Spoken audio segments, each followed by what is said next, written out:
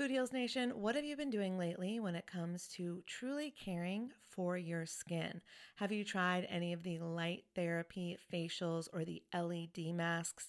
I've shared on this show how I use lasers to completely remove my brown spots in the past, and I love anything that can help me with wrinkles or blemishes or redness or scars. I find a lot of great products on YouTube that I test out, and I've just discovered a new brand. It's called Lima. And when you see the before and afters on YouTube, you're going to be a convert too. They are changing the way that you care for your skin on actually a profoundly scientific level. This is the Lima laser. It's the world's most powerful clinic-grade cosmetic laser device and the only laser FDA cleared for at-home use. Why this is important is because I was spending, I'm not going to tell you how much, way too much money years ago when I was getting rid of those brown spots, when I was really healing my skin. And now this same type of technology is available at home, and I'm here for it. I am so excited. So this is a near-infrared laser light that penetrates deep into the dermis, simultaneously working on your fat, muscle, and bone to give you like a non-surgical facelift. It transforms your skin. It helps skin issues like wrinkles, sagging, blemishes, pigmentation, redness, breakouts, and scars. And it does this with zero damage, zero pain, and zero downtime. And I remember the lasers that I used to do, they did have some downtime, so this is great. Make sure to check out some of the before and after photos on the website so you can see what I'm talking about. They have YouTube videos too. But the reason it's groundbreaking is it uses that near-infrared low-level light technology, which is completely cold and painless, and it's 100 times more powerful than an LED. And the craziest part is you can even use it with a full face of makeup. So check it out for yourself. Visit lima.life. L is for live, Y is for younger, M is for masterful, A is for approved, and learn more about the Lima laser. If you're interested in trying one today, you can sign up for their newsletter. Tell them that Food Heals sent you, and please let me know if you order one. I want to hear about your results. Again, it's lima.life, Lyma.life. Y'all, oh my God, Food Heals Nation, I just got the softest sheets and pajama set from Cozy Earth, and I had to go and get you a discount code too so that you could experience the coziness as well. You can visit CozyEarth.com, use the promo code FoodHeals, and you'll get an exclusive 35% off. So Cozy Earth, it's like your one-stop shop for what they call the luxury she deserves. So listen up, guys, because this could make a great gift for that special someone, your girlfriend, your wife, the mother in your life. And don't forget, Mother's Day will be here before we know it. So get a gift for the mom, or moms, here's a nice little gift you could ask for. Anyways, let's start with the sheets to transform your sleep. The coolest thing about Cozy Earth bedding is that it is temperature regulating, so you stay cool, which is so important when you're sleeping. Plus, they are just so soft. It feels like I'm sleeping on a cloud. Plus, I love the Cozy Earth quality and longevity promise. All products come with a 100-night sleep trial and a 10-year warranty. So incorporating Cozy Earth products into your self-care routine can enhance your sleep quality and just overall wellness. So again, this is the luxury you deserve. You can treat yourself to the ultimate in comfort and indulgence with Cozy Earth bedding and sleepwear, and prioritize your self-care and sleep health. And while you're at it, don't forget to check out the bamboo pajama set. It was awarded Oprah's Favorite Things in 2019, so you know it's good. I love the softness and breathability of the fabric, and it has these really great side pockets. And don't forget that by supporting our sponsors, you support this show. Head over to CozyEarth.com, use the promo code FoodHeals for an exclusive 35% off, and go get your mom the luxury she deserves on Mother's Day at CozyEarth.com with promo code FoodHeals. Holistic Voice presents the Food Heals podcast with your hosts, Alison Melody and Susie Hardy. Join the Food Heals Nation and learn the secrets to go from feeling unwell to healing yourself. Warning, side effects of this podcast may include increased health and vitality, thoughts of living longer, an increase in sexual activity, feelings of joy, cravings for kale and quinoa, and a spike in Tinder matches. In rare cases, people have experienced a strong desire to put down the Ben & Jerry's, get off the couch, and take a walk outside. If you experience any of these symptoms, tell your Facebook friends immediately. All right, welcome Food Heals Nation. Thanks for joining me. I'm Allison Melody. There's a lot of talk in pop culture and in the news these days about these buzzwords like gaslighting and narcissism. But what do these terms truly mean? How can you know if you're in a relationship or a friendship with a narcissist? How can you tell if one is in your family? What are the signs to look for? How do we get out safely? These are the questions that we seek to answer on today's episode of Food Heals with my girls, Nicole Dersway and Whitney Lauritsen. Now, this may be a trigger warning for some, so be prepared. We are going to talk about mental and emotional abuse. This is a discussion of our experiences. We are not licensed therapists. We are not doctors, but we are sharing our experiences and our advice based on what we have each been through. Now, if you or someone you know is in an abusive relationship and needs to get out, please get help at thehotline.org. This is the National Domestic Violence Hotline. You can call them directly at 1-800-799-SAFE. You can also chat online with them or text with them at thehotline.org. To text with them, you can text START to 88788. So let me introduce you to today's guests. They are Food Heals OGs. Although they're here to talk about narcissism, they used to be on Food Heals to talk about veganism. Well, we've connected again on similar shared experiences as good friends very often do. It's Whitney Lauritsen and Nicole Dersway.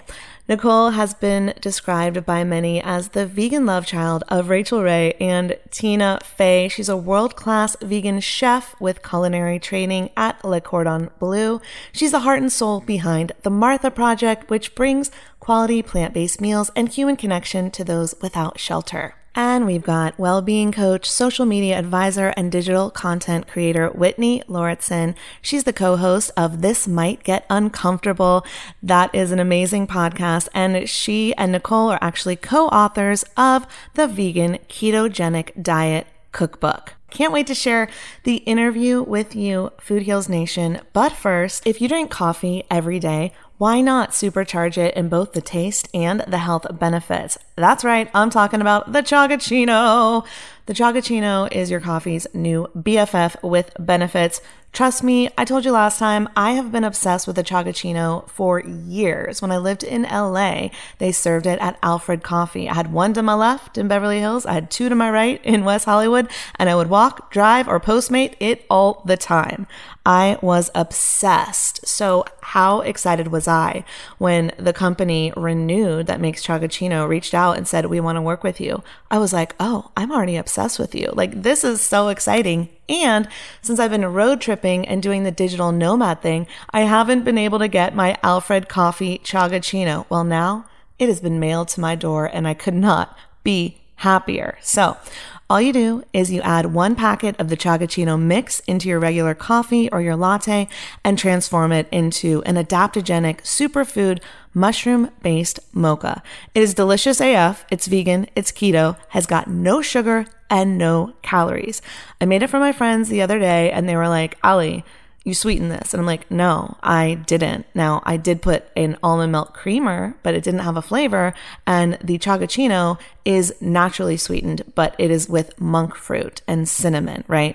So the ingredients are all things that you can pronounce. It's 100% wild forage chaga, raw cacao, Ceylon, cinnamon, monk fruit, and there's no binders, no fillers, no emulsifiers, no solvents, no preservatives. So if you're sold and you want to get your Chagachino on and be like me, go to drinkrenewed.com. That's nude like naked, drink, RENUDE.com. Use the promo code FOODHEALS at checkout. You'll get 15% off your Chagachino order. Take it from me. This is going to upgrade your daily coffee habit and you're going to be so happy. Go to drinkrenewed.com. Use my promo code FOODHEALS. You'll get 15% off your order of Chagachino. All right, next up, my interviews with Whitney and Nicole. Roll it, Roxy. The Food Heals Podcast starts now.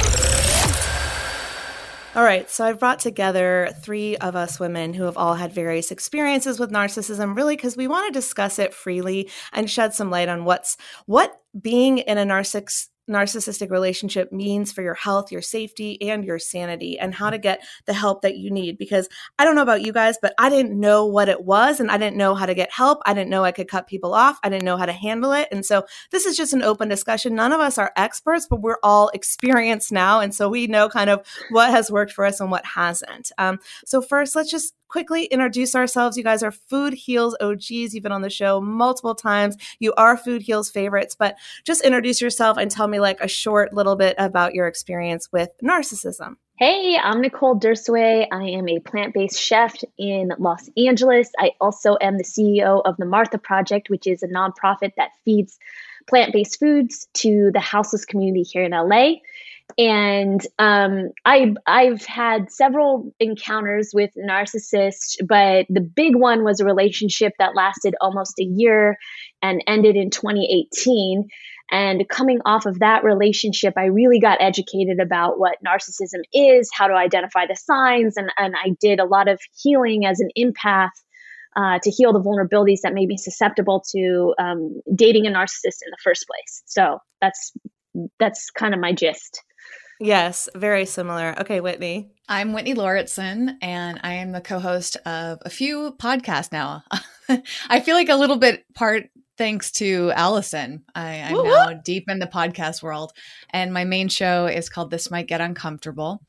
My passion is well-being, so everything that I work on centers around that in one way or another, and I'm also very into social media marketing and trying to constantly find the balance so that people who are posting on social media don't feel overwhelmed or not enough. And that term not enough really ties into this conversation because that is the results, the emotional results that a lot of people who are in narcissistic relationships experience. And for me, that mostly comes from having a narcissistic mother. And one of my favorite resources on narcissism is called Will I Ever Be Good Enough? And when I read that book, it not only helped me identify her as a narcissist, because I didn't realize that until I read that book, but it also helped me understand myself more and really dig deeper into the not enoughness, which is not something only I experience. It's incredibly common. So I'm excited to talk about this because I've started to wonder how many people have been in narcissistic relationships, either with parents, employers, coworkers, relationships, all these different people that can come into our lives and leave a lasting impression that could lead us to feel not enough. Yes, so I really want to deep dive into that because I think that one of the things that I've learned in my experiences with being in narcissistic relationships is that they target empaths, people who are feel very, very strongly, feel very, very hard emotionally, energetic. We are the people that have been called too emotional and then taken that personally and internalize it and go, well, how am I supposed to be? And asked all the questions. And it's like this horrible cycle that we get into. So I'll briefly share my experience with narcissism, and then I want to get into really deep, like what are our experiences? How have they shaped us? What have they taught us? And how do we now recognize it so we can get the F away from it when we see it coming? Because now I can spot it pretty quickly, but it took a long time, right? To get there. So it started out with a girlfriend, not a love relationship. And I did not know what a narcissist was. I did not know what a sociopath was. I thought a narcissist was someone who thought they were so great. I thought a sociopath was a serial killer. I was wrong. Both of those are possible. Like a sociopath and a narcissist could be a serial killer. They could think very highly of themselves. In fact, they do, but there's so much more to it. So it was a girlfriend of mine, then another girlfriend of mine who I recognized that was doing the same thing. And I was like, oh my God, I have 2 friends that are doing this to me. Then it was 2 love relationships. Okay. I didn't learn enough from the first one. Universe had to put me through a second one, right? And they love empaths. So I really had to learn how to navigate those relationships.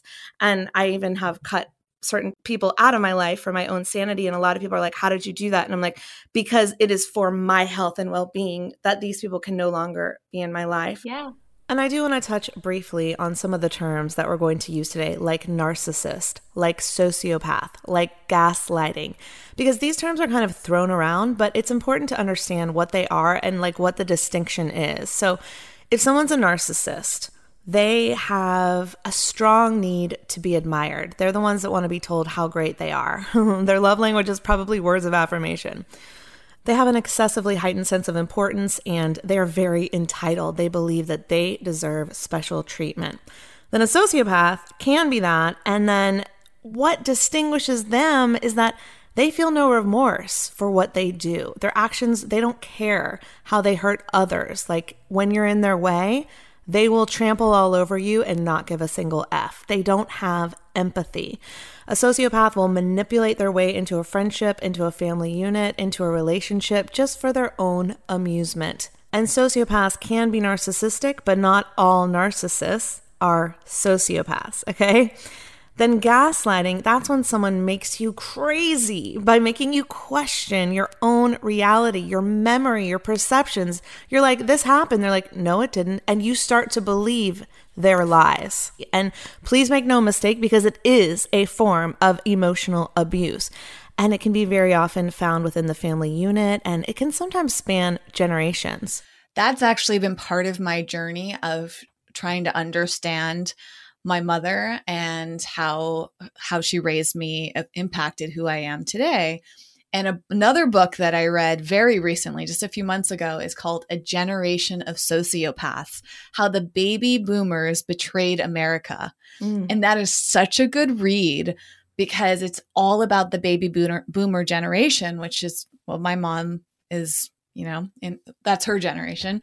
And understanding how they were raised is a huge part of this too. So to understand like how the generational like ripple effects happen, and better understanding that term sociopath, to your point, Allison, it's a term that can kind of just get thrown around a lot, just like narcissism. And unless you truly understand the definition of it, both of the books that I've mentioned, again, A Generation of Sociopaths, and then the first book is Will I Ever Be Good Enough? They get into the actual psychological definitions of these from the DSM, I think is what it's called, and the deeper meanings of these words that people can understand the labels. And one thing I discovered, especially through Will I Ever Be Good Enough, is that narcissism is on a spectrum. So It's not always super easy to identify, to your point. Some people might have just a few traits. Some people might be well overblown. And I think the same thing can be true of sociopaths too. So I'm a big fan of like backing up things with research. And if anyone else is like me, those two books have been really helpful for me in better understanding those terms. Oh, it's amazing that Whitney's sharing these books. It's really helpful. I had a book that I read when I came out of my relationship. Two books. One helped me understand the narcissist experience and how that works. It was called Becoming the Narcissist's Worst Nightmare. And it sounds like the title sounds very antagonistic, but really it's just a book that teaches you how to identify and then how to defend, right? Because if we don't have any defense mechanisms up, we are just, an open playing field for narcissists, what the book identifies as narcissistic supply, right? So we just become kind of this energy source that they're feeding off of, which is really ironic because at the time when I was dating the narcissist, I had these terrible dark circles. I wore a ton of makeup. I looked literally like I was maybe fighting a disease. That was just this kind of energetic vampire thing that was happening. And then another book that I read right after to help heal the vulnerabilities that made me susceptible to a narcissist was The Dark Side of the Light Chasers. And it's a great book for anybody who identifies as an empath or somebody that has a lot of love or they're involved in philanthropy. It shows the vulnerabilities of an empath that make you susceptible, and it takes you through a series of exercise and meditations. And I was in such a space at that time, I did every single exercise in the workbook, where usually I fold over the workbook pages and I just keep reading. I did every single exercise, and I've recommended that book, The Dark Side of the Light Chasers, to a lot of people because it was really profound in my healing journey.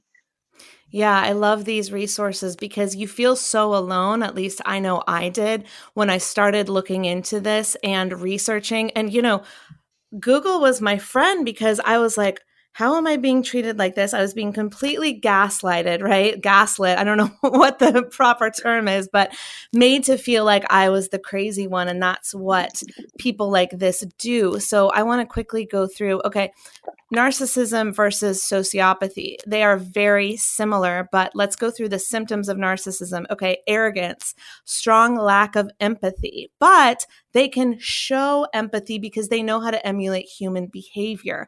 They have a constant need for admiration, a heightened sense of self-importance. They have envy around others if they think they're doing something better. They have very often an obsession with power or looks or success or wealth, but they hide it very well. And you start to see the layers of the onion come off slowly, usually in these relationships. And then sociopathy is kind of like the next level where it's almost more recognizable because it's like they may break the law. They think they're above it. They are very deceitful in their relationships. They will swindle people. These are the people in the news who are stealing the money, the white collar criminals who are just like have no regard for that and just like, oh, it's mine. I deserve it because I know how to do this, right? They're non-committal. They don't pay back debts. They don't say, I'm sorry. They don't have remorse. And so both of these obviously have spectrums, as Whitney said. But the point is that you can be dealing with a narcissist who may not be a sociopath, or you can be dealing with vice versa. But the point is, if you're dealing with one, you got to get out, and we're going to help you like figure out how to navigate how to get out and when to get out. Or like in Whitney's case, you can't necessarily leave your mother, right? And like you can leave your husband, or you can leave a boyfriend, or you can leave a friend. And so how to be in that and have the healthiest relationship possible, right? Mm-hmm. Okay. So one of the ones in the news that is fascinating that we've heard people talking about is with Gabby Petito, and God rest her soul, and her boyfriend, Brian. So all of these people actually saw abuse going on. They saw emotional abuse. They even saw physical abuse. And, in that video, there are signs that she was a victim of abuse. And so very often mental abuse or emotional abuse is hard to even determine because we feel so weak, or the person feels so weak that they can't even completely understand that they're in that abusive relationship. So I want to talk about, like, do we think Brian is a narcissist? Because that's been thrown around in the news. And Whitney, actually, this is crazy. I think this is so interesting. You were road tripping where they were in Grand Teton at the same time, right? So, and then you have on your TikTok, there was a white van in your footage. So tell us, like, what was it like out there? What's your impression of where they were? What was going on? Like, give us the inside scoop. It was definitely interesting because at the time, obviously, I had no idea that was going on. And once I found out, it felt very eerie. What I did know about was these two women, a couple that were killed in Utah, I believe. I think it was in Moab. And forgive me, cannot remember their names, but they were killed like right before I started my trip. And my friends were like, hey, are you worried about traveling? But I didn't feel that worried because it felt like such an isolated incident, and something I felt like, oh, that's not going to happen to me. Right. And clearly it didn't. I'm safe. But to come back from that trip and hear this huge news story that happened while I was in this park right around the location. In fact, there was one report of somebody who picked up Brian Laundrie while hitchhiking, and they dropped him off in an area that I passed through within like 90 minutes of when he was supposedly dropped off. And whoa, that's crazy. It was very bizarre. And so that's why I went through my footage. And from as far as I can tell, I did not actually see their van. That was on the early days of the story where people were just trying to like come up with anything and figure it all out. But there you are, video blogging, and a white van does go by you. I mean, that's kind of creepy. Yeah. I mean, I saw a bunch of them. It turns out they're pretty common, and who knows if they were even the same model. One of them definitely wasn't. But, it's an interesting story because I think it's tricky. There's a lot of layers to it, and I've thought a lot about it. To answer your question, though, about what it was like to be at that park, I mean, Grand Tetons was spectacular. I remember feeling safe and happy and just so grateful to be in nature. And then they supposedly were going to Yellowstone, which is where I went to afterwards, but Gabby never made it there because they found her body in Grand Tetons. So it's a shame that mainly that women feel so vulnerable, which I think is a huge concern. And to your point, Allie, like narcissism, I don't know statistically if it's more common in men than women. Like I said, I've studied generational differences, and it seems like it's very common in older generations, but we also live in a time where people are very self-absorbed with themselves. And part of my curiosity is that if you have a narcissistic parent, are you less likely to be a narcissist yourself or more likely? Yeah. Are you impacted by the ripple effect of all of this, right? And also the sociopath thing. Part of what I found so fascinating in that book, A Generation of Sociopaths, is how much of an impact the boomers have on every generation. Like that book just outlines all the connection and a lot of the challenges we have because of a sociopath. So then you start to wonder, does someone like Brian Laundrie think that he's entitled, think that he should be in charge, think that he can dominate and he can harm people and get away with it? Although I did find out right before we started recording today that they may have found his body. Wow. So that's a little news update. Do not know if it's true or not, but it's been an interesting unfolding. And a lot of people feel like it would be upsetting if they did indeed not find him alive, because maybe we'll never get the answers about why he did this. And I think that's part of the big question is like, why do people do things like that? And so I think with him, it seems very obvious to me that, but of course, I'm not a doctor. I can't diagnose. I'm just saying it seems very obvious to me that she was in some sort of abusive relationship. And I have been in that with two men. And the first one is when I really was understanding what that was. And the second one, I skipped all the red flags because he was hot and I was in love, right?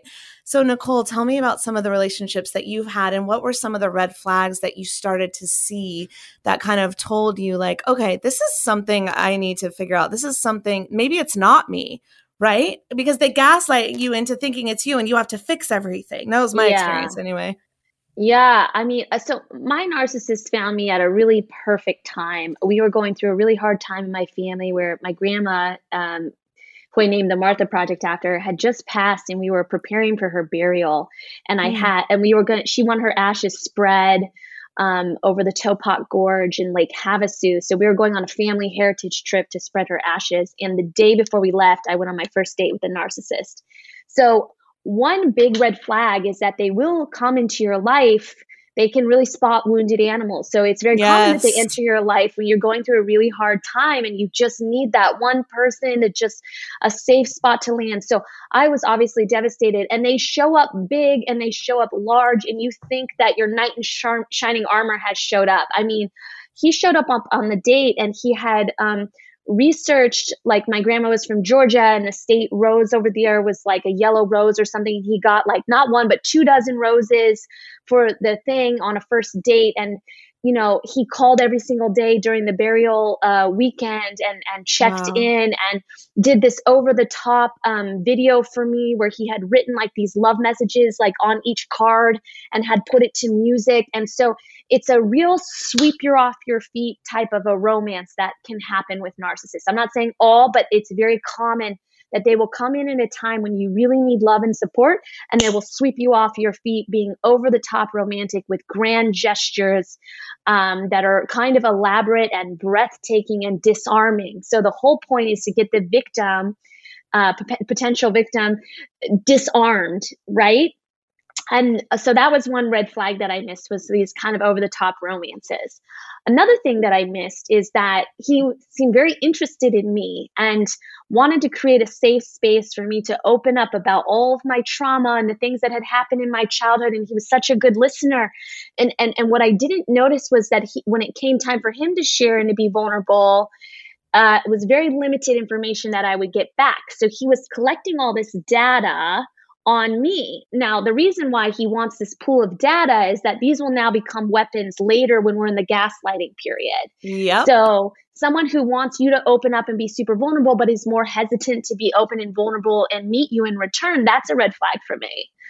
100%. Right. So those are two. Another thing is, there's a period of kind of really elevating you and toting you and just bragging to all their friends, showing you off to every social thing, just talking you up like you're just like the best thing that ever happened. You're on the best. Then this is also a disarming technique. And that is really kind of tragic, because once that period ends, you might feel like the carpet got pulled out from under your feet, where you were like the brightest star in their world. And the next day they're criticizing you, tearing you apart. You can't dress right. You can't think right. You can't talk right. You're probably not even breathing right. Everything is wrong with you. So those are my top 3 warnings that I could say really quick and fast that I kind of missed right off the bat.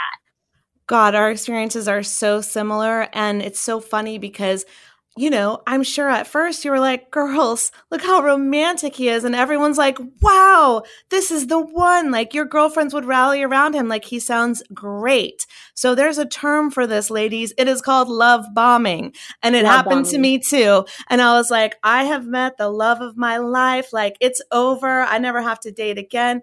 He would just look me in the eyes and put me on that pedestal and just tell me I was so beautiful and I was so incredible and I was so smart. And I was like, I know. Thank you for finally recognizing this, you know, but it was also a way of drawing me in because I was weak. He knew I needed it. And then, just like you said, it was getting to know me, finding out my deepest, darkest traumas and tragedies, which I share freely. I share them on this podcast, right? So, you know, give me a glass of wine and ask me about trauma and you're going to hear a lot, right? And then it's used against you. And you're like, what? What's months later? It takes months because first maybe years sometimes. Because I know people who have been in these relationships for years and the narcissistic or the sociopathy shows up later because maybe they were triggered by a trauma. So this could take months. This could take years. In my most recent case, it was months. And I was like, wait, I thought you were the one. Now you're using everything I told you against me. And you're so confused. It's really disorienting for sure. And, you know, that is a cycle that they will pull you into later on. You know, it kind of does go in cycles. So there's the love bombing that you spoke of, and then there's the discard, which will happen. And the way that they're training their victims is the same way that people maybe train dogs with intermittent reward. So the scientists have shown that dogs that are treated intermittently perform better than dogs that get a treat every time they sit, because they keep trying.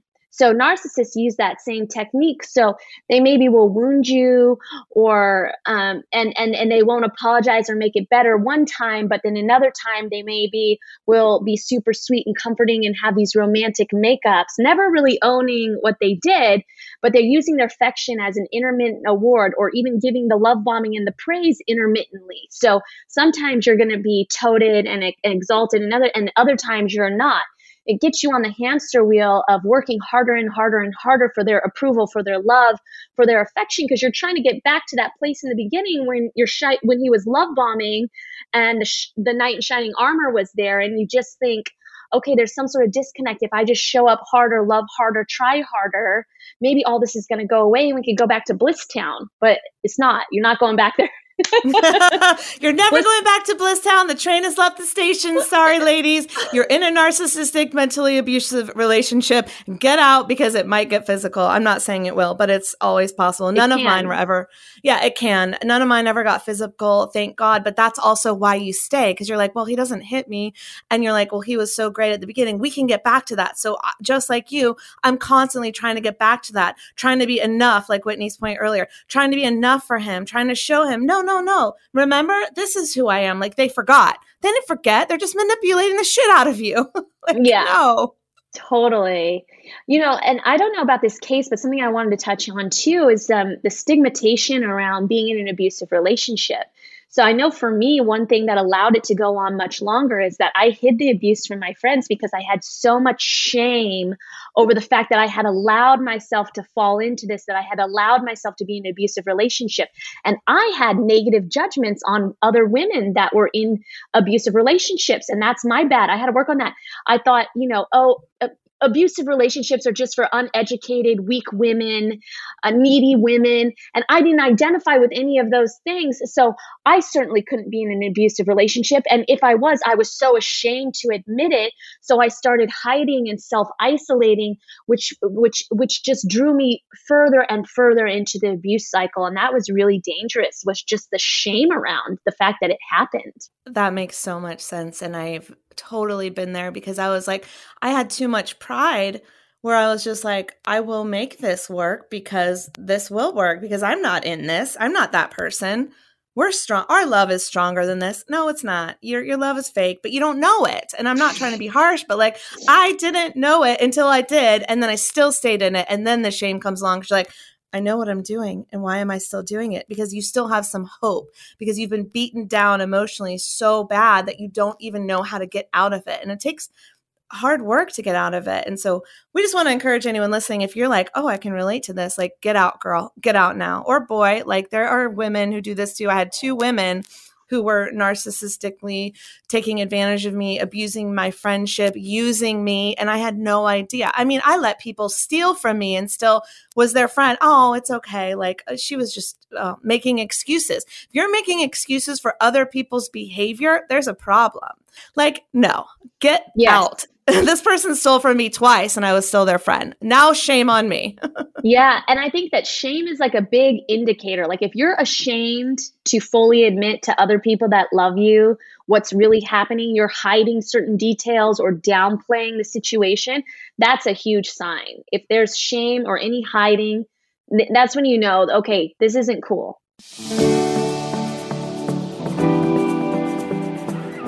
Heals Nation, you asked and we answered. We often talk about gut health for humans, but what about our furry friends? So one of the questions I got recently was how we can boost the immune system of our pets. So I brought my girl, Tina Anderson. She's friend of Food Heals and founder of Just Thrive to answer your questions. So Tina, how can we support our pets' gut health, and why is that so important? Yeah, well, our pets' gut health is just as important as our gut health is to humans. So, and the thing that we're seeing is that dogs are experiencing a lot of digestive challenges like gas, loose stools, even like unusual bad breath and sleep troubles and itchy skin and all of that. So, we formulated a probiotic for pets that is just for pets, and because we know that they are faced with all of the challenges that humans are faced with, if not more.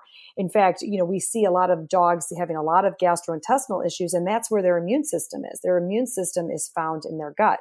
Just like humans, 70 to 80% of the immune system and immune cells are found in the gut. So it's really important for dogs that we're taking care of the gut health, their gut health. And there's pesticides in the food that they're eating, and in the grass. Like, think of all the Roundup that's sprayed on our lawns and at parks. The dogs are ingesting this, and that Roundup, that glyphosate, that active ingredient in Roundup, is wreaking havoc on our guts, on the guts of our pets. And then there's the wheat, corn, soy, and all of those ingredients that are found in many commercial dog foods. And then emotional stress, like thunderstorms, being boarded up, all of those stressors are really starting to wreak havoc on a dog's gut microbiome. And so because dogs are experiencing leaky gut just like humans, we actually did a leaky gut study on dogs. And we found that we created a probiotic formulation, and the study showed that it was done by the University of Agriculture Sciences and Veterinary Medicine. And it basically showed that after taking these strains, they started to see reduction in leaky gut.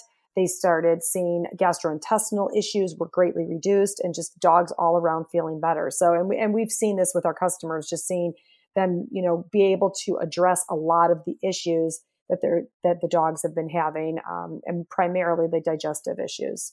This is incredible. Food Heals Nation, if that's not a compelling enough reason to go to justthrivehealth.com and get your dog, your cat, your pet some probiotics and get their immune system boosted, I don't know what is.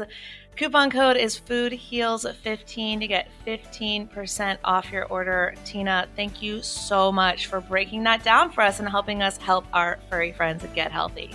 You bet. Thank you.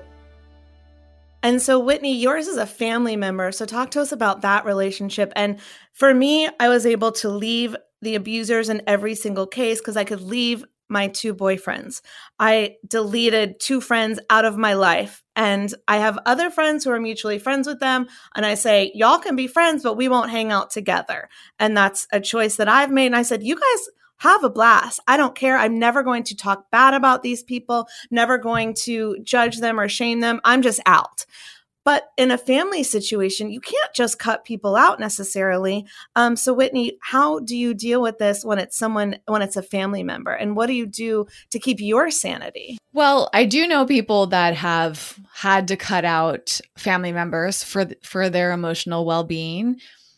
I think if you don't want to do that, the key is to set boundaries. And it's really tricky because it's a long process of unraveling and understanding this. You brought up the term gaslighting. That's very common in narcissistic relationships. And it's not something that I even recognized was happening to me until very recently, especially last year in 2020, when gaslighting was like coming up as a term more frequently. I started to reflect a lot on have I been gaslit? And then I would notice situations when I was around my mother and other family members, because something that's really interesting about the family dynamic that I found out in that book, Will I Ever Be Good Enough, is that narcissistic women will marry men that allow them to be the center of attention. And then the whole family dynamic revolves around the mother. And so it's really hard to realize that you're in the midst of that dynamic because that's been your entire experience. So I'm a really big advocate for reading as much as you can. Obviously, I love reading, listening to podcasts, educating yourself, and talking more openly about it. Because going back to the gaslighting thing, if I didn't hear other people talking about it, then I may not have recognized it within myself. So I'm really glad that you created this conversation, Allie, because we're showing that it's happened to us, we're getting through it, and we're talking about it as if it's not some big secret. But that secret actually is another component about narcissistic family relationships. Is narcissists tend to want everything to look perfect all the time, and they don't want people to know their dirty secrets or whatever. So I can see why in a romantic relationship, you're very guided towards being afraid to talk to other people about it. That's actually something, going back to the Gabby Petito story, that I wonder about. There's body cam footage of her when the police officers pulled her over with Brian. And you wonder in that moment, why didn't she just say something? Yeah. But I think abusive relationships either find ways to get you to stay silent, even if you want to speak up, or you are so confused by it, under a spell, unaware, that you don't even know what's happening to you. And for me, that's been a big part of my experience. And it's incredibly common, if not the majority of cases of children who grew up with a narcissistic parent, is that you just don't realize it because that's all you know. And they're very good at manipulating you. They also make it all about them. So you just get used to being in that place of oh, how can I make this person feel better about themselves? It's my responsibility to be good or to be quiet. This is something that I'll acknowledge about myself sometimes, especially since I identify as an introvert. I wonder, did I become an introvert as a way of playing small, keeping safe, being quiet, not disturbing things, And then you start to think wow, my whole identity is shaped by that parenting. But going back to your original question about how you manage that, I think that fortunately, my mother and I, on a lot of levels, have a good relationship. So I want to maintain that. There are only a few times every now and then where I feel tempted to like cut off the relationship or take a big break or do something. It's usually when I feel really triggered and hurt, but it's not long lasting. So what I've developed over time as I've grown my awareness around being a child of a narcissistic mother is that I have to set boundaries, but I'm also continuously curious, like what is going on for her? Like, how did she become this way? Yeah, right? totally. And that's part of the big mystery that I'm still learning about. My sister, actually, we were listening to the audiobook version of Will I Ever Be Good Enough just this past weekend because I was prepping for this podcast. And also my sister hasn't like looked into this as much as I have. And she actually brought up a remarkable point that had never occurred to me. As we were listening to the audiobook, she goes, you know, this kind of sounds like our grandmother, my mom's mom. Wow. And it had never occurred to me, right? But as my sister expressed that and I started listening more to this book, I'm like, whoa, like was my grandmother also a narcissist? And back to what I said earlier, does growing up with a narcissist often lead to you becoming one yourself? And I think that could even happen in relationships potentially. That I'm not fully sure about because maybe your emotional development is at a different stage when you're over 25, right? But it's still like maybe our behavior will start to mimic some of the things, or we'll start to like act out in ways. Like sometimes we go in the complete opposite direction of who we were before when we're in a bad situation. So I think it's incredibly important to stay super self-aware, but also to like connect a lot of the dots so you can understand why something is happening. This really goes back to that age-old question of nature versus nurture. And I just want to say, like, let me preface this that I am no expert, but in my experience of watching Netflix documentaries and dealing with narcissists myself, my professional opinion, like my non-professional opinion, I should say, is that I think it is nurture. I think babies are born fucking perfect.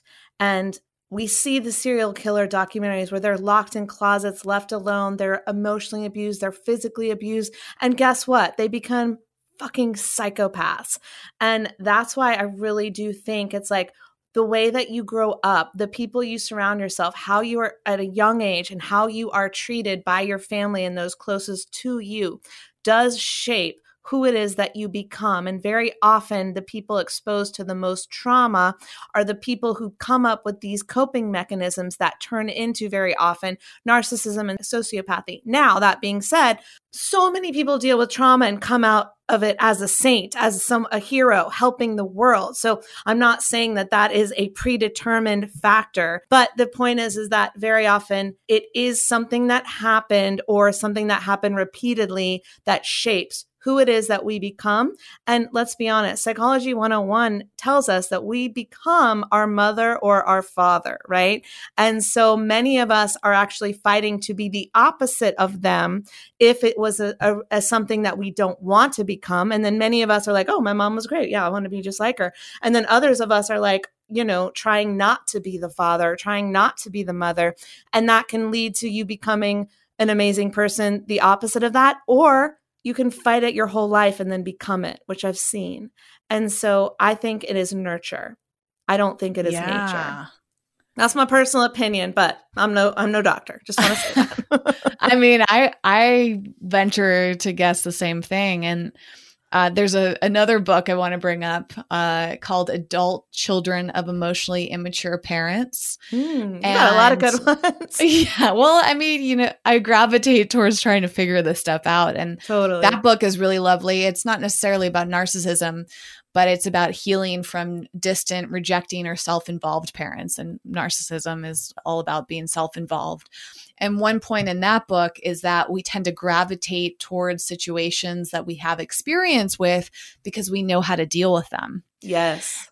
And one thing that I'm reflecting on a lot recently is how I have gravitated towards relationships that are either similar to the dynamic I have with my mother, or sometimes where I get to play the role of my mother in that situation, and just kind of all these dynamics. And it's pointed out that it's because it feels comfortable. And I think that's like a really good opportunity to reflect on like what makes us comfortable and what makes us uncomfortable. That's the whole theme of my podcast. Because I feel like if we can just sit with either comfort or discomfort and ask ourselves, well, where is that coming from?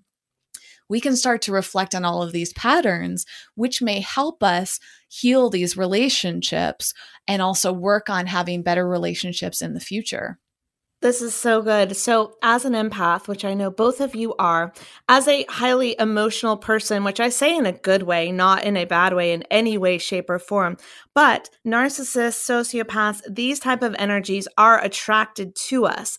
And so am I going to play the victim and go, God, these narcissists always get me. They always love me, like poor me. Or am I going to take my power back and I'm going to go, well, let me heal what it is within inside myself that keeps attracting these relationships to me, because there must be a reason, something unhealed within myself. So if I can take responsibility for what's unhealed within myself, whether it's childhood or just a recent relationship or whatever it might be, then I can take my power back and say, no more narcissists in this, in this lifetime.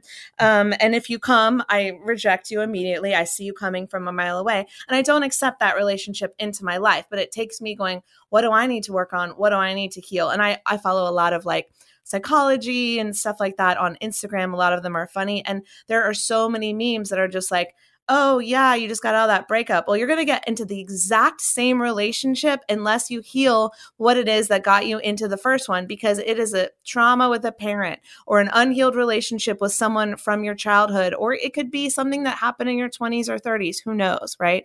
But if you can figure that out when you were hurt and heal the hurt, then those people stop being attracted to you, and you're going to attract the right relationship into your life. So I'm all about law of attraction, learning from the past so that I can move fully into my future. And here I am thinking, I got this. I'm done with the narcissist. And guess what? One walks right into my life, threw me for a loop. And I go, okay, there's more shit Allie's got to dig up, right? So it's a learning lesson.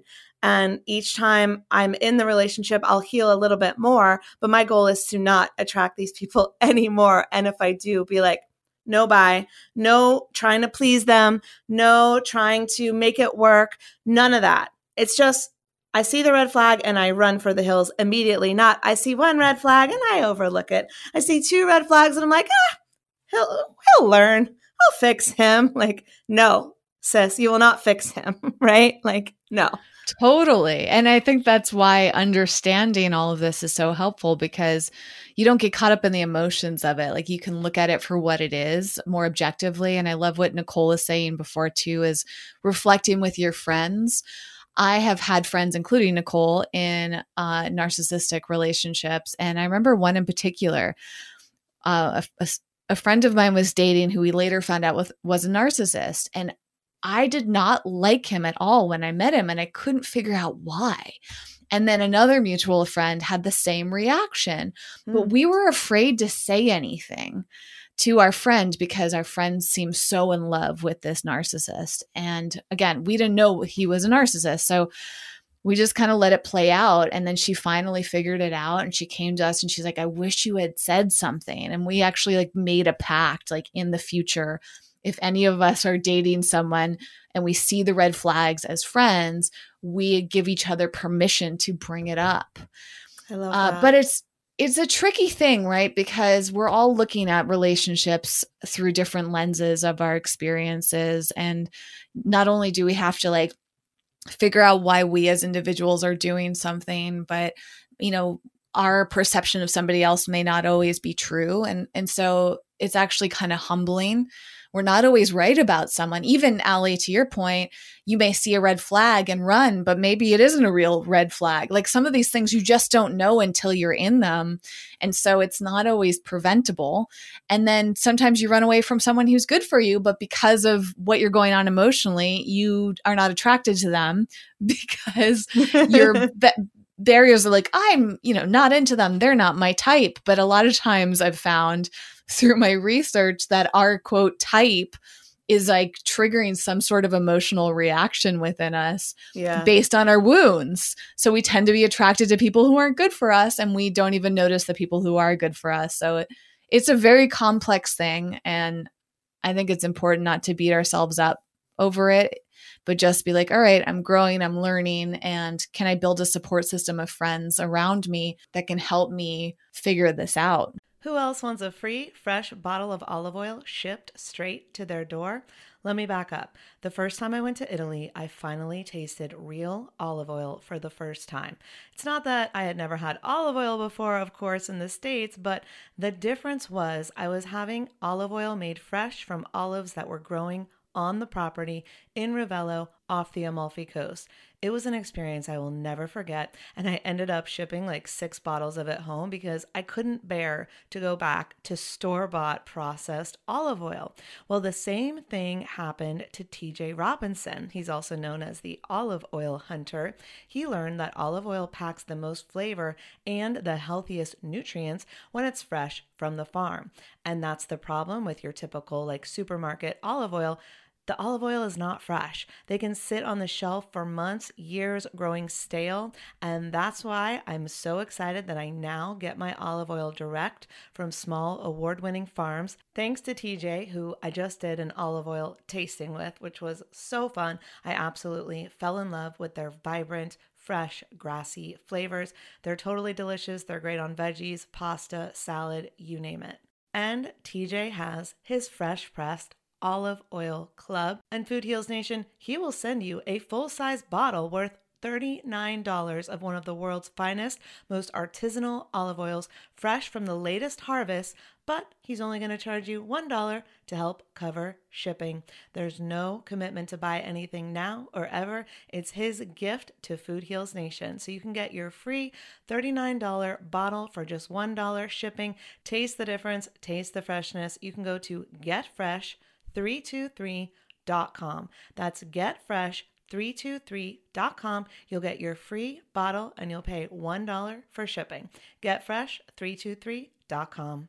So, question for both of you guys. What do you do now if you see yourself in getting towards this relationship? How do you handle it? Because what if it's a boss or a coworker or a family member, and it's not necessarily, you can't just go, bye, boy, bye. Like, Nicole, what would you recommend, or what do you do to protect yourself in these situations? Because now, once you start seeing him, you can spot him pretty quickly. In my experience, now I'm like, okay, you're going to stay at this distance. We're not going to be best friends. We're not going to date, whatever it might be. But what happens when you might be in a life situation that you can't control? Like, it could be you have to work together, or it is your friend's boyfriend. You guys have to hang out together and she hasn't gotten the memo yet. Like, what do you do? So I'm really lucky to be entrepreneurial and I get to choose who I work with, but that wasn't always the case. And I have had narcissistic bosses in the past. So one skill that I learned was, basically you don't want to be narcissistic supply, right? So you want to do a technique that I learned in my book called Gray Rock. And gray rock is a very neutral response. Like a gray rock, if you think about a gray rock, it's a very neutral color. It just lays there, right? It's almost like the animal equivalent of like playing dead. So when you're triggered by a narcissist or they say something that is, sharp or, critical, whether it's a boss or a family member, the worst thing you can do is have a big emotional reaction because they're feeding off that reaction. They're kind of getting off on the fact that they were able to affect you. So one of my favorite defense mechanisms is gray rock, and you just simply, you show a neutral reaction. You don't react at all. You simply ignore the negative behavior, and they will test this over and over again. But once they realize that you're not somebody that they can feed off of because they're not going to be able to get a reaction from you, they'll simply start feeding on other people because it's just not as fun to ruffle your feathers because they don't get anything out of you. So that's my number one tip, is to play gray rock. And this also is important in romantic relationships. At the ending of a romantic relationship, if you're trying to leave, you really need to do gray rock, which It's not responding to the hurtful and painful, very pointed text messages and multiple phone calls. And it is just it's a non-response. It's not like a normal person where you could break up and be friends and move forward with your life. With a narcissist, it truly has to be a hard and fast sever. You need to not respond to any message, anything. It doesn't matter even if it sounds like the sweetest thing and they've come to their senses. It's a trap. It's called helicoptering. So they'll circle back too. And this happens with coworkers too. So you'll have to keep practicing gray rock sometimes multiple times, and then they'll leave you alone. And then maybe 6 months later, they'll come back around and do another test and poke and see if they could get a reaction. You have to stay in gray rock mode. God, that is such good advice and it might be the hardest to follow, especially if you're freshly out of the relationship, but God, they feed off that energy of making you feel a certain way. And so those texts, are only going to escalate, right?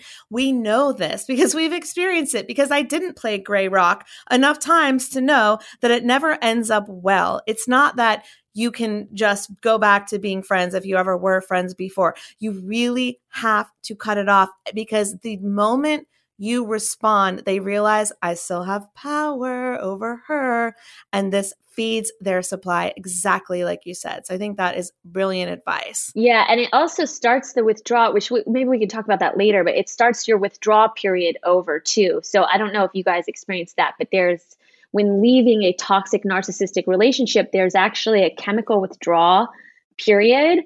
And anytime that you re-engage with that drug, aka your narcissist, you have to reset the process. So it can make these breakups excruciatingly painful and drawn out if you're not careful and you don't stick to the gray rock plan. This is why people get back together multiple times before the final breakup very often. That definitely happened with me for sure. Same. I broke up with my narcissist 3 times until I finally, I'm here. I showed up to class. I get the message. You are not. Thank you, universe. Got it. How many more times do they need to prove it to me? Like, you are not fixing anybody. You can't fix them. You can't change them. You can't love them into growth. Like, they just don't have it. And they have fooled you into believing that they do. And that's the hard part, because we are like, oh, we got this. And that's our sunny, happy personalities. Yeah. But if you have to fix them, you got to let them go. Do you know what I mean? Like, bye. You got to let them go. I did the same thing. I thought, I'm just going to love him harder, and then this is going to go away. I'm just going to double down, which is like the worst place you can be with a narcissist, because then they really got you, right? Yes. And you're like, we'll go back to how it was when it started. Ladies, that's never going to happen. Real. You were love bombed. Yeah. It wasn't real. And that's so hard. Oh my God. It's so hard to go, wait, that wasn't real? Oh my God. Like, half of these people aren't even capable of the emotions that they pretended to have for you and about you. And that is heartbreaking. Like, my heart is broken to think that some of my most intimate romantic relationships were not real. Yeah.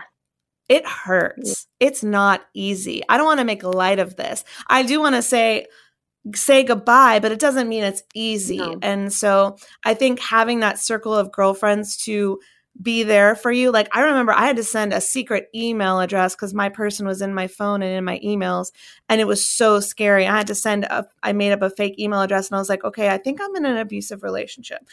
Here's what's happening. And my friends rallied around me. They're like, we had no idea. And I'm like, I know, because narcissists are the most charming motherfuckers on this earth. They are a wolf in sheep's clothing. They dress well. They act well. They present themselves well. They're funny. They're endearing. They're engaging. They're usually handsome or good looking if it's a woman. They know how to play the game. So your friends might adore them and have no idea. It can be hard. It can be scary, but find that friendship circle to rally around you. Go stay with a friend. And I think also taking time away is really key. Huge. And Nicole, this reminds me a lot of the journey that you went on to recover, is literally leaving the country if you can. Now, I should say this is not going to be available for everyone, especially Allie, as you mentioned, depending on your financial situation, where you live, do you have children?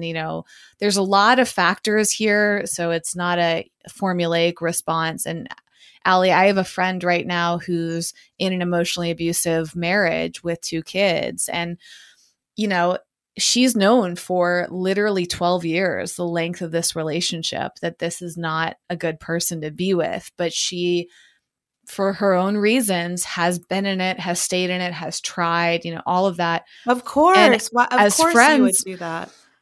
As friends, we're just sitting on the sideline telling her we support her and, but we can't force her to do any of this. Like, she has to do it herself.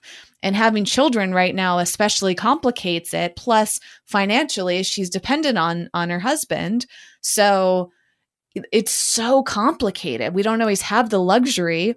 Although if you do have the luxury, I think Nicole has a really wonderful story of how she literally went and got space and time to be on her own. To your point, Allie, I think that's an incredibly important part of this, is that you, in a narcissistic relationship, whether it's like mine, growing up with a parent, or a temporary relationship that you're in, you can easily lose your sense of self or just not know who you are.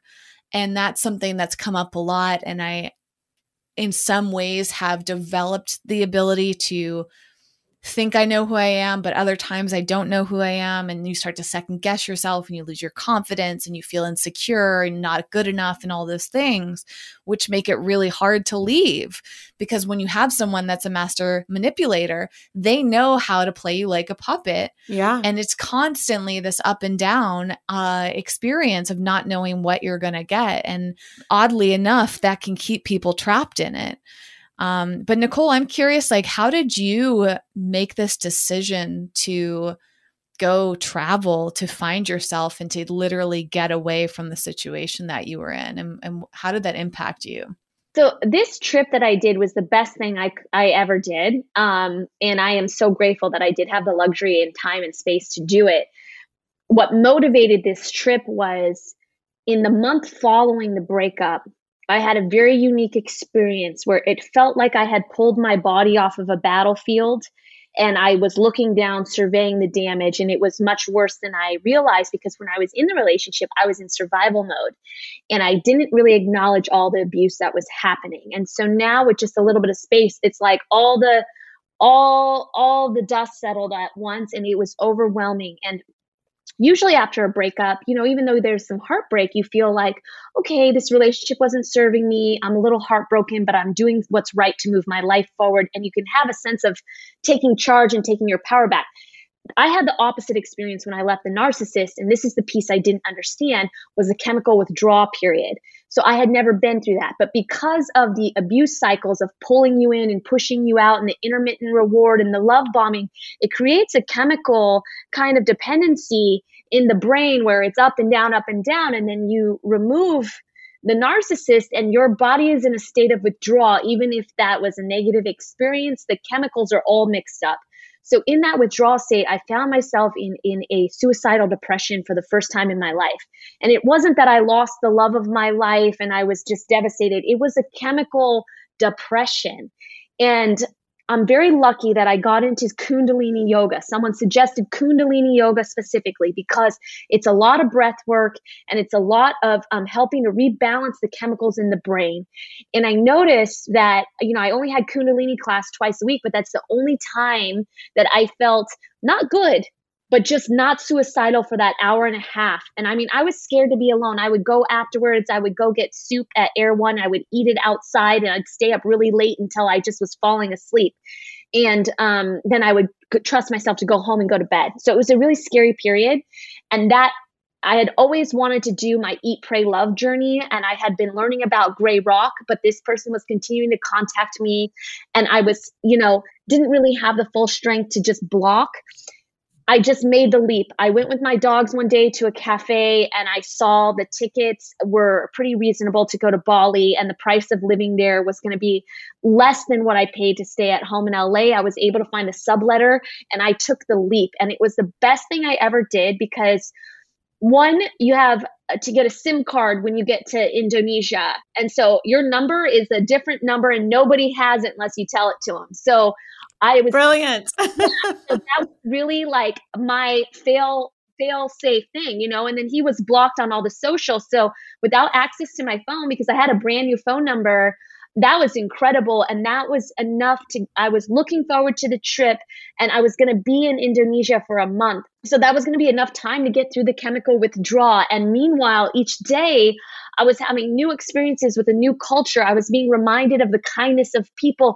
I was out of my suicidal depression because I realized no matter how much you might want to die today, you have no idea that magic that waits tomorrow. And I found myself in these beautiful water temples and people meditating over the ocean and these jungle flowers I'd never seen before. And it reminded me, okay, if you're in that spot, just hang in there, because we have no idea what tomorrow brings or what the next moment's going to be.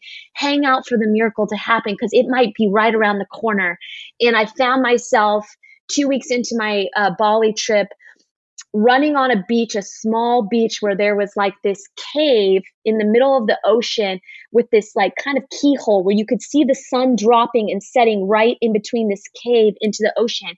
And I just sprinted until I was out of breath, and I fell over on the rock and I saw the sunset. And I found this mantra came to me naturally in this space after 2 weeks of detox. And I was weeping, and I was saying over and over again this mantra, which is thank you for my life, thank you for my life, thank you for my life. And I was holding my heart. I could feel the lungs breathing, my heart beating. I could see that I was alive. I was okay. I was in a non-okay situation, but once I was removed from the toxic situation, yes, I still had more healing to do, but I was okay. And I felt that, and I saw that, and I acknowledged that. And that became my mantra for the rest of my healing journey, which was every day, no matter how I felt, whether it was positive or negative, I woke up and I chanted, thank you for my life, while I got ready, while I was brushing my teeth, while I was doing my hair. Thank you for my life. Thank you for my life. Thank you for my life. And sometimes you fake the affirmations until you make it. You know, there were days that I didn't feel so grateful, but that was a game changer for me. Oh, I love that. I've been listening to a lot of Abraham Hicks lately, and so I'm all about the affirmations and feel it, believe it, and then it will become true. Do you know what I mean? But what a beautiful journey, Nicole, like mic drop. If you have the ability to do that, to escape, it is the greatest reset, right? To get out of wherever you are in life. Like it can be leaving the narcissistic abusive relationship, but you can also reset so many other parts of your life. I bet you got clarity on your business. I bet you got clarity on your like life goals. I bet you got clarity on so much more than just, hey, I got out of this relationship. I'm looking for love in Bali. No, you were eat, pray, love. You were like, I'm going to now reevaluate who I am and what I'm doing with my life. And I think that's such a beautiful way to do it. And Kundalini yoga. Okay. If you all can't go to Bali right now, no problem. If you're, let's say, like you have to stay home, you have kids with the person, or you have a reason that you have to stay at home. A lot of classes are still online. If you don't have the privilege of leaving your house or you don't feel safe, you can just do Kundalini in your living room, and you could join, you know, live, and you can drop into these classes. But I mean, yeah, you're right. I mean, that is to me the best to reset the brain chemistry and to help the brain heal, because that's what you need. And like, don't beat yourself up for the depression or anything that comes. It's okay. It's just the brain chemistry literally needs to heal and reset. So sometimes we assign so much meaning to this depression, this feeling, and all of that. It's not, it's simply a chemical thing that's happening, and it just takes time to heal. The same as if you sprained your wrist, it's going to take a few weeks, you know? So I would say don't hold any shame. Exactly. And the training element that you guys are touching upon too, I think affirmations are proven to work well because you're literally training your brain to think differently and recreating new neural pathways. So since not feeling good enough or worthy or whatever emotions are coming up for you as a result of these relationships, that's such a key component. If you can spend the time to say out loud, to write something down, to think it constantly, you're retraining your brain to believe that, which helps you work through any of the false beliefs that you've been trained into by the narcissist. And also EFT tapping, I think, could be incredibly healing for this too, which is something that you can do very subtly. So again, if you're in a abusive relationship or a tricky situation and you're not really comfortable doing something that's obvious, EFT tapping can be as simple as touching your wrists or your hands. It works really well in your chest and your head as well. But I think just the subtle practices of coming back to your breath and tapping on your body helps you get back into your body and yourself in a really beautiful way. And, all of these tools are available online and they're free too, right? I mean, yeah, certainly there are paid versions, but there are free versions for everyone. And one last thing, speaking of signs, something that I was reflecting on in the Gabby Petito case was that if she had known the hand signals, there's like, I guess something in your fist where I don't know what it is, but you can tap your hands in a certain way or clench your fists in a certain way to let somebody else know that you're in a bad situation. Oh, because we need she to might find not out about this. Yeah, they suspect, like, if you watch the footage, it's hard to tell. Was she trying to communicate that she was in a bad situation? Because for those that don't know the context, the police happened to pull them over because somebody reported them for being abusive to each other. I think they were both like hitting each other, Gabby and Brian. So they got pulled over by the police. Yeah. And that was apparently within a very short period of time before she was supposedly killed.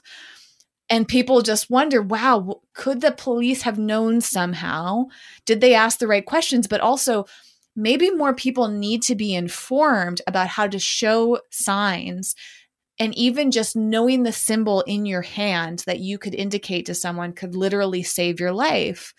So I think that ties into this whole conversation of not only figuring out how to take care of yourself, but also how to indicate to other people. Because I think support is key. I mean, Nicole, I remember as your friend, like hearing about what you were going through in that relationship and just wishing that I could do more and I had known more and I had the tools to support you. And, it's heartbreaking to see your friends go through those tough times. And we can't always help each other as friends. Like sometimes, like I said, in the case of my other friend, there's not much I can do aside from being there for her.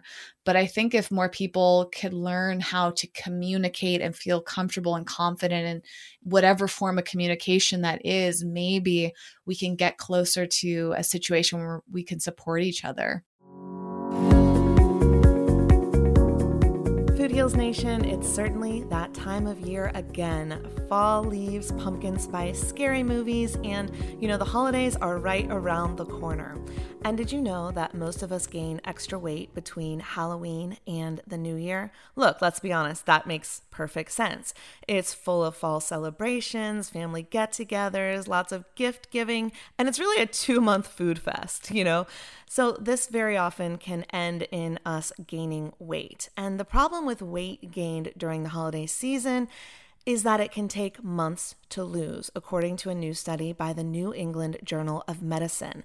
And unfortunately, many of us never lose the weight because packing on extra pounds stay on and accumulate year after year. And so researchers found that it took much longer to lose the weight than to gain the weight. So I don't know about you, but my goal over the next few months is to have fun, enjoy my holidays, but not to become a statistic. Are you with me?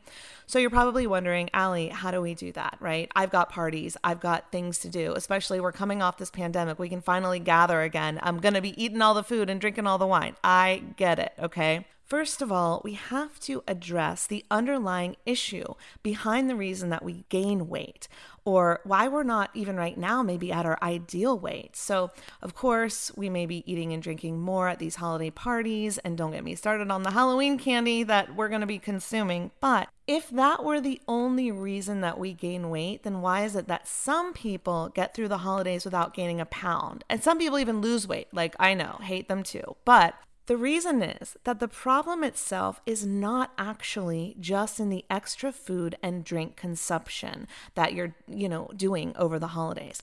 It's how we are eating the way that we are eating and why we are eating the way that we are eating. So, does any of this sound familiar? Have you been a yo-yo dieter? Do you feel shame when you look in the mirror? Have you found yourself using food as reward? Do you feel like you've tried everything to lose weight? Is it time to give up? Do you feel shame around your body? Do you feel shame around the food that you eat? Have you ever fed your feelings with food and then experienced that guilt, that judgment, that shame? And maybe you're frustrated with yourself because you're like, I should have figured it the F out by now. Why haven't I? You are not alone, okay? Our relationship with food can be very complicated because it's not just what we're eating and how much we're eating, but the way we're eating and why, right? And diet and exercise are amazing components of creating a healthy body, but if we're not addressing the emotional and spiritual issues that are underlying why we do what we do, then we're not able to fully heal our relationship with food. And therefore, the holidays are going to get us. All the diet and exercise in the world, frankly, is not going to get us to where we want to be. So I'm going to break something down for you right now. If you overeat, if you don't eat, if you're on a strict diet, if you emotionally eat, the answer is the same. We are trying to control a feeling that we don't want to feel. Sadly, the problem is the more we suppress those feelings, the more we train our body into the pattern of addictive eating, eating too much, or eating not the right fuel for our bodies, eating the things at the party that you wouldn't eat at home, right? We are perpetuating not dealing with our emotions. So instead of resigning ourselves to gaining weight this holiday season, let's make a conscious effort to heal ourselves of these toxic feelings and finally find what I call food freedom. So, Food Heals Nation, I have created a comprehensive 3-week course to help you do just that. Let's find food freedom together. For the rest of 2021, Food Freedom is available for 70% off. I've never done this before, but I wanted to give you a gift this holiday that will give back, right? They say it takes 21 days to form a new habit. So in 21 days, you could change your life. In 3 weeks from today, you could have the tools, strategies, practices, and mindset to end emotional eating, to drop that body shame, to finally find food freedom for good and show up at those holiday parties without the need to overeat or overindulge and looking good and feeling good in your cute outfit, right? Everything you need to know is over at dropthefoodshame.com. Go ahead now and claim 70% off this holiday season from now until December 31st. But I wouldn't wait, because imagine in 3 weeks, you could have all the tips, tools, strategies you need to create a brand new relationship with food and finally find food freedom. It's all over at dropthefoodshame.com. Now back to my interview with Whitney and Nicole. One thing that stood out to me with the Gabby Petito case was when they went to a restaurant and I guess Brian got very upset about something and left. And she came back in and apologized for him. So I have personally been in this relationship. I have had this happen and you're like, oh my gosh, I'm so sorry. I'm so sorry for their behavior. So then the problem is that when you leave that situation, you apologize because you feel awful. What happens in the car ride home? You are berated. You are belittled. You should have been on their side. You are gaslit and manipulated and you feel like a POS. And when I heard that story, I was like, oh, and I'm not a doctor again, but he is a narcissistic sociopath if I ever heard of one. Because who treats the wait staff bad and goes nuts like that and then probably treated her like shit after that?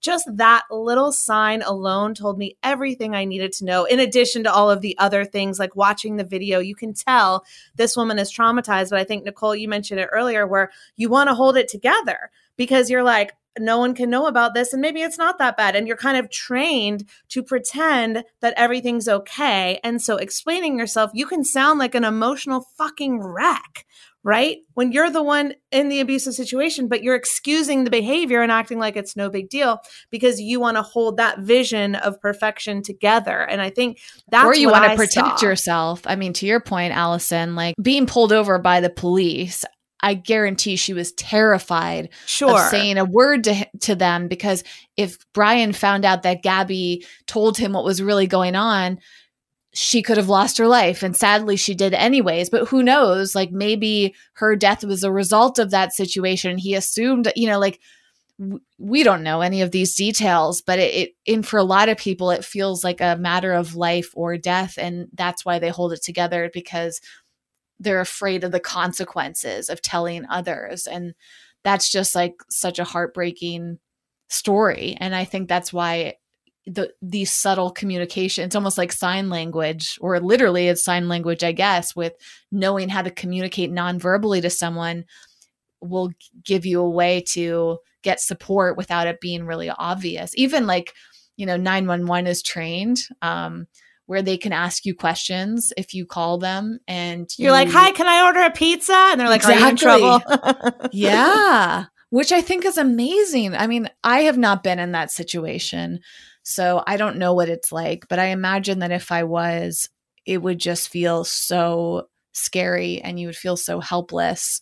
And the more that we can become educated about this self, even my mission is like, how can I support others as much as possible? So I want to know how to look out for these signs so that I can help someone avoid these horrible situations, because they're heartbreaking. And then the other thing I wanted to add about Brian too is part of what makes that case so interesting is the way his parents have reacted.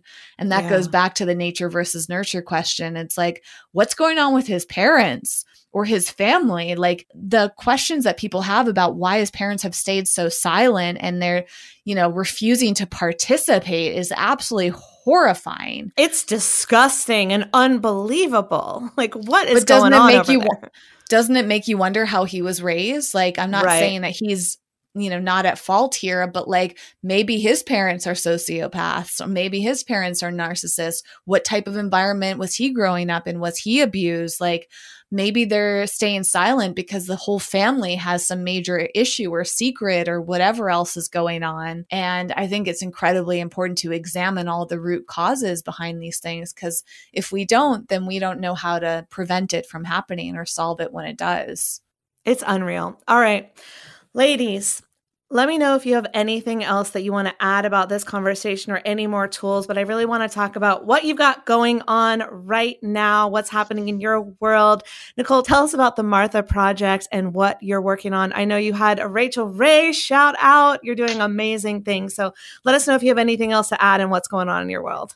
Yeah, I mean, the Martha Project's doing great. It'll be our 2-year anniversary this Thanksgiving. So we're really excited since the first one, which Allie, you came over to dinner later that night, the first time that we ever did a Martha Project.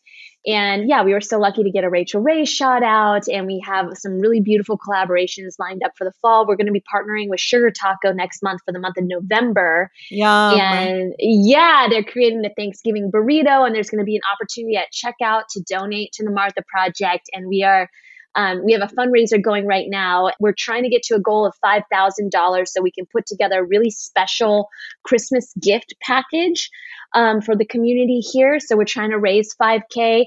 And if you donate over $100 to the Martha Project, you're going to be entered into a raffle. And the winner is going to get Chef Nicole, myself, is going to get to come over and cook a private dinner for you and up to 6 guests. So we're really excited. So if you do want to donate, we would love to have your support to help feed everybody here. And then we're really excited about our partnership with Sugar Taco next month. Sugar Taco is a really incredible vegan Mexican food restaurant, and the food is incredible. So it's worth it to go anyway. You can try the Thanksgiving festive burrito that they're doing, and you can donate to the Martha Project there as well. Amazing. Thank you so much for the work that you do. And Food Heals Nation, Nicole is an incredible vegan chef. So definitely take her up on this. Like, I want to win that dinner for 6. That's incredible. Thank you, Nicole. You're so welcome. Oh, and the other thing I was going to tell you was about it was Whitney that was talking about the tapping. I was on a plane last time I went to Tulum, and the woman sitting like across the aisle was tapping. And I saw her do it very, very, nonchalantly. And I was like, girl, I know what you're doing, but I didn't want to say anything. But then later we were talking about something else. I think she commented on my book or something. So I was like, hey, were you tapping earlier? And she was like, oh yeah. She was like, I don't like when the plane takes off. Like, I need to calm myself down. She's like, it's better than Xanax. And I was like, really?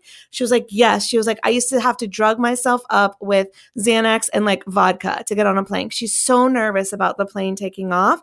And then she discovered tapping. So I saw her just doing the tapping to herself quietly on the plane, and it worked. So I think that's a really good anti-anxiety tool for anyone suffering from anxiety. But anyways, that was the other thing I wanted to say. Okay, Whitney, tell us final thoughts and what's going on.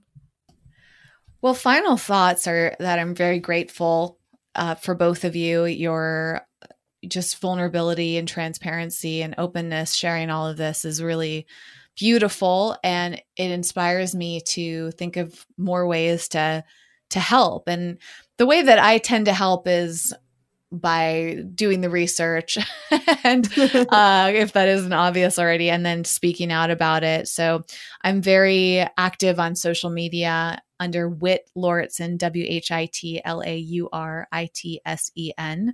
I used to run accounts mainly under Eco Vegan Gal, but I am transitioning over to Whit Lauritsen because that is more grounded in the work that I'm doing now, which is so much about well-being. And as I mentioned earlier, I'm really into podcasting. So Allie, it's funny enough, I'm about to launch another one and maybe another after that. And I just— You're a podcast addict. Yeah, I'm really into it. So the best way to kind of keep up with whatever shows I'm working on is at WhitneyLauritsen.com. And that's really the hub for everything that I'm focused on. And lastly, I would say what ties best into this conversation is my passion project. And I hope one day that it will come to fruition and in public ways, like I've seen the Martha Project develop for Nicole. Because I remember when that just felt like a little side passion project for you, Nicole, and to see what it's become is just really inspiring. And for me, the equivalent is a project called Beyond Measure. And it's been this online support community that I've been working on very quietly behind the scenes for about a year and a half.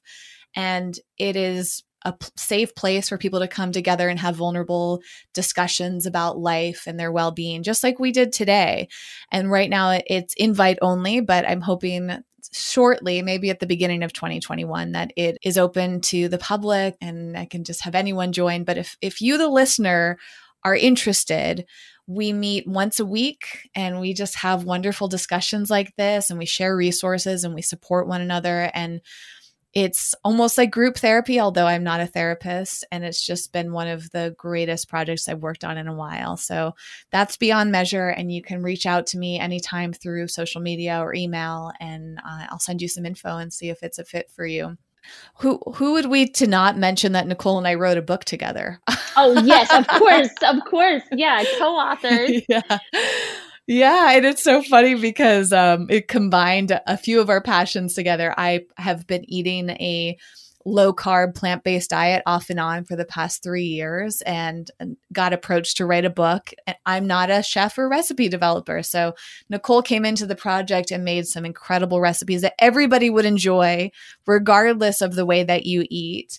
And Rachel Ray was kind enough to share that on her show when she featured Nicole, and we got all these new readers, and it was just like such a joy. So that book's called The Vegan Ketogenic Diet Cookbook, and you can get it on most platforms these days, including Amazon. So yeah, Nicole, I'm just blessed to be part of that. And then also we're both in the Food Heals book. Yeah. Yes, you are. Speaking of books. Yes. Speaking of books. Oh, did you know I have a book, Food Heals Nation? Nicole and Whitney are both featured in the book. Thank you guys both for sharing your stories. And your publisher sent me copies of your book for not my last giveaway, but for the giveaway before that. So maybe for my next giveaway, I'm going to have to reach back out and get some more copies, because I know the listeners that won those books absolutely loved them. I remember I was in my house in LA packing them up, and I was also sending them out. I had extra. So more than the winners, I was sending them out for Christmas gifts. So that was really fun last year as well. Yeah. Yeah. So thank you guys for That's that great. beautiful book Of with course. great recipes. So as you're getting rid of the narcissist in your life and you want to eat healthy, get the book so you can learn how to be vegan keto. Yes, it's very healing way to eat. Absolutely. No, I mean, we got to get the toxic people out of our life and the toxins out of our system. So it all goes hand in hand. It all comes back to health. Oh, well, thank you, ladies, so much. This has been, look, I'm going to say a blast. It's not fun to talk about these things, but it's healing because it's like, I want to get the message out there. You guys want to get the message out there. We've all been vulnerable talking about our personal experiences. I really appreciate you guys. And if you're listening right now and you're like, oh my God, I just realized I'm in a narcissistic relationship. What do I do? Like, none of us are licensed therapists, but just, you can DM me anytime and I'll say, here's my experience. Here's my advice, but then go get professional help. Go get a circle of girlfriends to help you get out of that, or boyfriends, whatever, get you out of this situation as much as you can. Or if you're in a situation like, Whitney, your friend, I have a friend too, like you have kids, you can't get out of the situation. There are still ways that you can help yourself, heal yourself. I don't care if it's drinking a bottle of wine while you do the Kundalini yoga, been there, done that. We're here for you to help you get out of the situation or at least deal with it as best that you can so that your mental, emotional, and physical health does no longer has to suffer. And let's all heal together. Yes. Thanks, ladies. Thanks, Allie. Thank you for having us. This is beautiful. These statements have not been evaluated by the Food and Drug Administration. This podcast is not intended to diagnose, treat, cure, or prevent any disease. Side effects of this podcast may include increased health and vitality, thoughts of living longer, developing a more positive outlook on life. In rare cases, people have experienced a strong desire to put down the Ben & Jerry's, get off the couch, and take a walk outside. If you experience any of these symptoms, tell your Facebook friends immediately.